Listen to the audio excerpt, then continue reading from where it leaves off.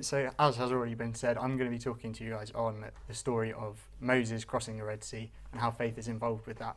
So to start us off, I just wanted to give you my 2 points for this morning. So number one is that our faith comes out of and is built on friendship with the Lord.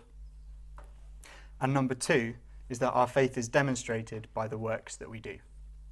So to give you a bit of background, although Becky already did a wonderful job, so the Israelites have been slaves in Egypt for 430 years, I found out. So Moses has this encounter with God in the burning bush where God tells him to go to Pharaoh and get him to set the Israelites free. And so Moses does that. He goes to Pharaoh and asks Pharaoh, set my people free. And Pharaoh says no, so God sends a plague. And Moses goes back to Pharaoh and says, set my people free. And Pharaoh says no, and another plague. And this happens 10 times, as Becky said. And on the last time, on the 10th time, after the plague of the firstborn, Pharaoh says to Moses, go, take your people, get out of Egypt. So Moses goes and gets all of the Israelites to collect up their things and leave Egypt with him, follow him into the unknown. And so Moses leads the 600,000 men plus women and children out of Egypt. However, as they're on their way out, Pharaoh decides he doesn't want to let them go, and he gets his army together, his chariots and horses and soldiers, and chases after them and catches up with them by the sea where the Israelites are camped. And that's where we join the story. So what might cause fear here? Well, after being slaves for 430 years, none of them have ever been free before. So this is completely new. They're venturing into the unknown. There's a lot of them, and they've just found that they've been chased down by an Egyptian army of horses and chariots. And they're trapped between the desert and the sea and the army. And just think how terrifying that would be to see this army chasing after you, and you're just stuck. And to top it all off as well, the Israelites are crying out to Moses and crying out to God, saying, you should have just left us in Egypt to die as slaves. Now we're in the desert to die. It would have been much better if we were just left as slaves. So why is faith needed at this moment? Well, Moses and the Israelites needed to have faith that God would protect them, that he would direct them, he would make a way for them, and that he would provide for them. Moses also needed to have faith because there's so many things in this story that he wouldn't have been able to do out of his own strength, like bringing the plagues or getting Pharaoh to set the Israelites free or parting the sea. It's stuff that he would have had to trust wholly on God for.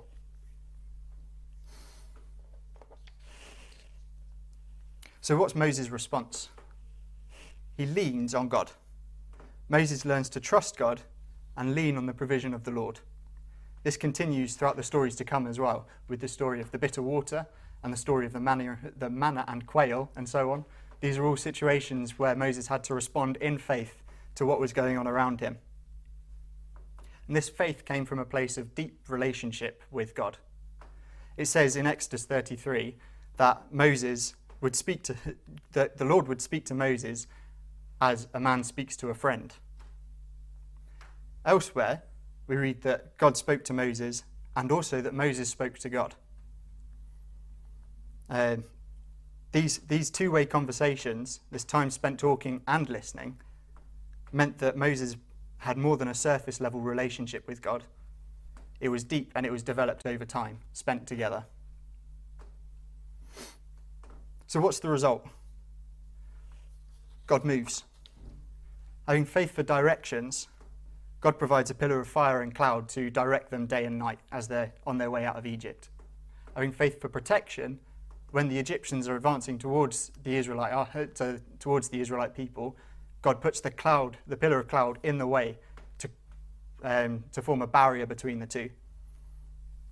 And having faith that God will make a way, God parts the sea.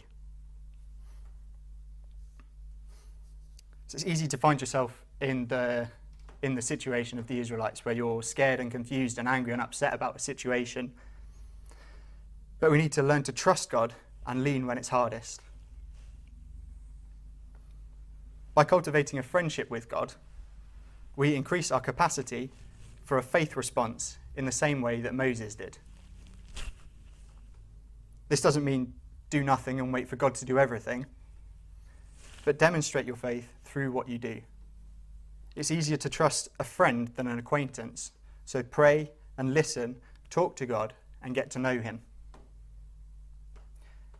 In Exodus 14, verse 13 and 14, where the Israelites are going, "You should have left us in Egypt. Now we're all going to die in the desert." Moses answers the people, "Do not be afraid. Stand firm, and you will see the deliverance the Lord will bring you today. The Egyptians you see today, you will never see again. The Lord will fight for you. You need only be still."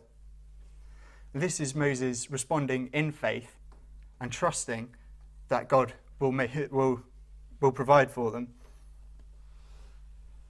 Having confidence in what he hopes for and assurance in what he cannot see, which is Hebrews 11, verse 1. Learning to lean because he can do nothing out of his own strength here. In this statement from Moses, I think he means take the time to stop and hear God in your situation and then act on what he tells you. Because this is what Moses does. This is his response. Unless you take the time to listen, how can you hear how God wants to co-labor with you? Moses only knew to stretch out his arm because that's what God told him to do. Your opposition might be really big and strong and intimidating, but if you don't stop and listen and invite God into your situation, how can he show you how to part your sea? To live like Moses is a challenge, especially with all of the distractions of today, like social media and work and family life and just generally being busy. However, we don't have to go to a particular place to meet with God like Moses did. Moses had to go to the tent of meeting, but we don't have to do that. We can meet God anywhere and everywhere thanks to the Holy Spirit. So how did Moses do the amazing things that he did? Well, in the same way that Jesus did. He had this deep, intimate relationship with God. The faith that Moses showed throughout his life is a reflection of that relationship with God. I was challenged by a podcast I heard recently. If you're spending more time scrolling through social media than you are in and wrestling with the Word, are you trying hard enough to develop your relationship with God? God doesn't have social media, so if you want to find out about him, if you want to learn about him, you have to press into the Word. How are you prioritizing your attention at the moment? This is something that challenged me. Is there something in your life that is an obstacle between you deepening your relationship with God? God daily invites us to deepen our relationship with him, but like any friendship, we have to make the time. So to finish up, I just want to end with a quote that Graham said actually this week. Don't miss the opportunity to give God access to your heart.